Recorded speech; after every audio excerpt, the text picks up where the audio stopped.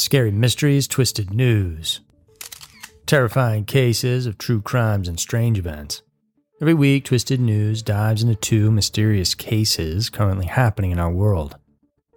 This week, we're going to check out the unsolved case of a tribal woman who was left in the snow to die, and the disturbing tale of a police officer accused of bringing a dead body back to his house.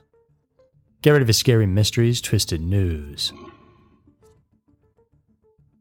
Number 1. Left to die in the snow. In 2019, the Canadian National Inquiry into Missing and Murdered Indigenous Women and Girls, or MMIWG, released a disturbing report. It revealed that thousands of Indigenous Canadian women and girls had either become victims of murder and abuse or had vanished without the hope of ever being found. One of these unfortunate women was Eleanor Uwenen.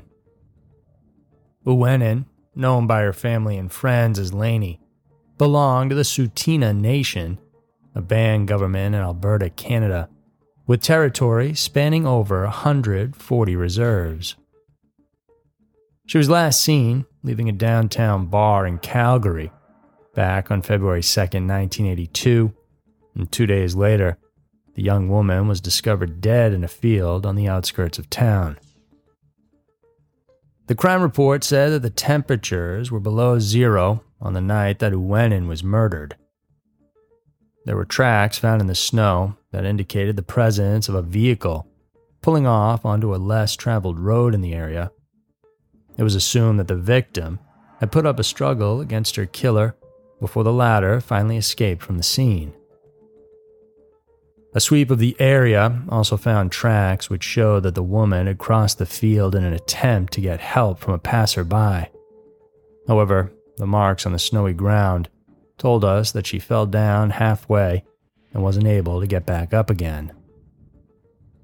A background check on the deceased, meanwhile, indicated that she had lived a difficult life and had been struggling with substance abuse issues.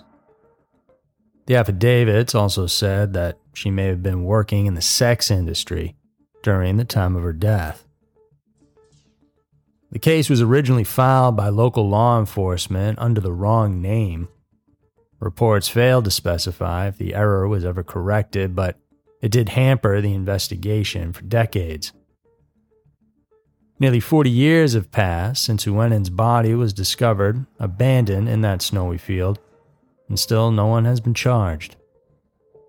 It was also disheartening for the family, friends, and the Indigenous community that they were deprived of access to her autopsy report and other documents filed during the police investigation. Danielle Uwenen, the victim's sister, believed that there could be an elaborate plan to hide away the crime.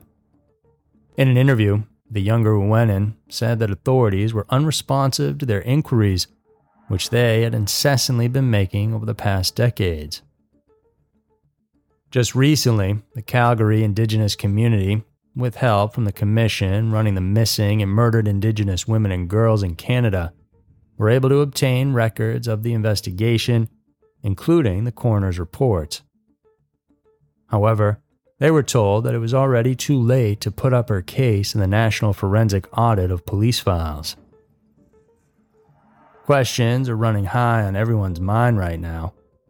Based on the authorities' mishandling of the case, could it be possible that the Native woman's death was actually perpetrated by law enforcement officers? Did they perhaps drive her to the middle of nowhere and leave her to die in the bitter cold? Also, was there a conspiracy against members of the Canadian Indigenous people, whose deaths and disappearances were not properly investigated? As of right now, the case remains open, but it is certainly running cold. Number 2. Officer takes body home. According to the research from the AAA Foundation for Traffic Safety, there's at least one hit-and-run accident happening every single minute on American roads. There are a lot of reasons why hit-and-run drivers flee the scene. Perhaps the vehicle's stolen, or the driver doesn't have permission to operate it. And there's also the possibility that the culprit has outstanding warrants for other crimes, and they might be transporting illegal goods or drugs, or is in the country illegally. There's plenty of other possible explanations, but it all boils down to one thing. The driver doesn't want to take responsibility for the incident. It's infuriating, especially on the side of the victim, and the story you're about to hear might further incite those frustrations. It was 3 a.m. on the morning of November 1st, 2021, and Damien Dimka was walking on the roadway shoulder of the Garden State Parkway in Bloomfield, New Jersey. The 25-year-old, who was a nurse, had just come from a Halloween party somewhere in Garfield, and he was seen wearing a werewolf costume at the time.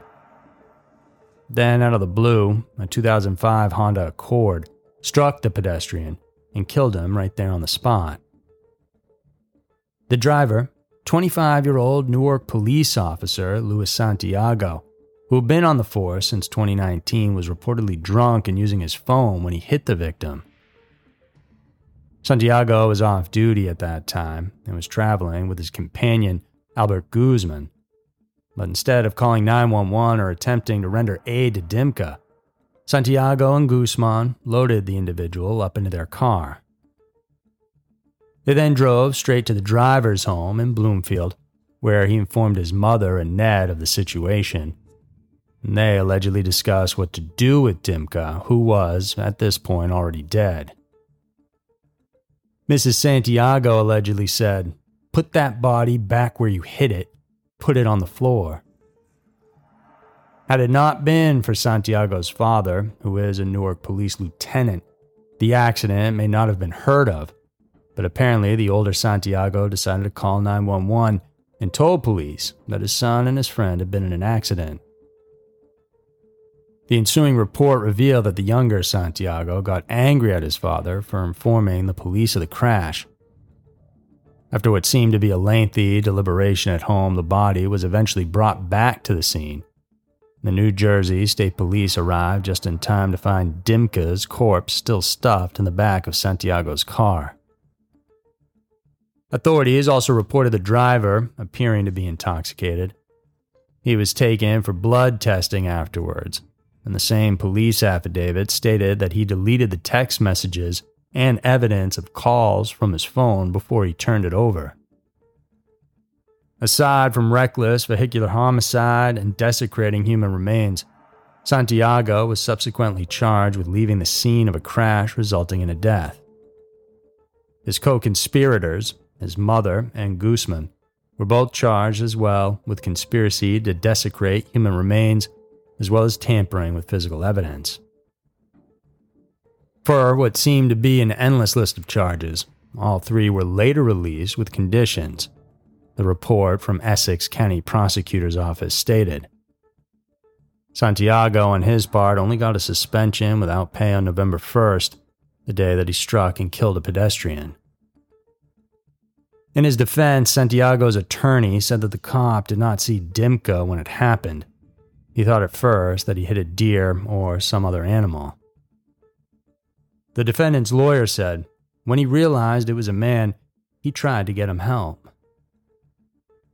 It remains to be seen what further actions the local authorities will take on this horrible matter, but most likely, not much will come of it.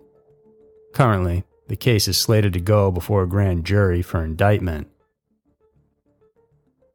So, there were two of the most disturbing and terrifying stories around. The world can be a crazy place, and Twisted News is sure to show you why. Thanks for tuning in to another episode of Scary Mysteries. Did you guys know that all of our videos are also available as audio only wherever you listen to your podcasts? So, we're there in however way you want to consume the content, and for even more in-depth and crazy stories, check out our Every Town podcast, because every town has a dark side.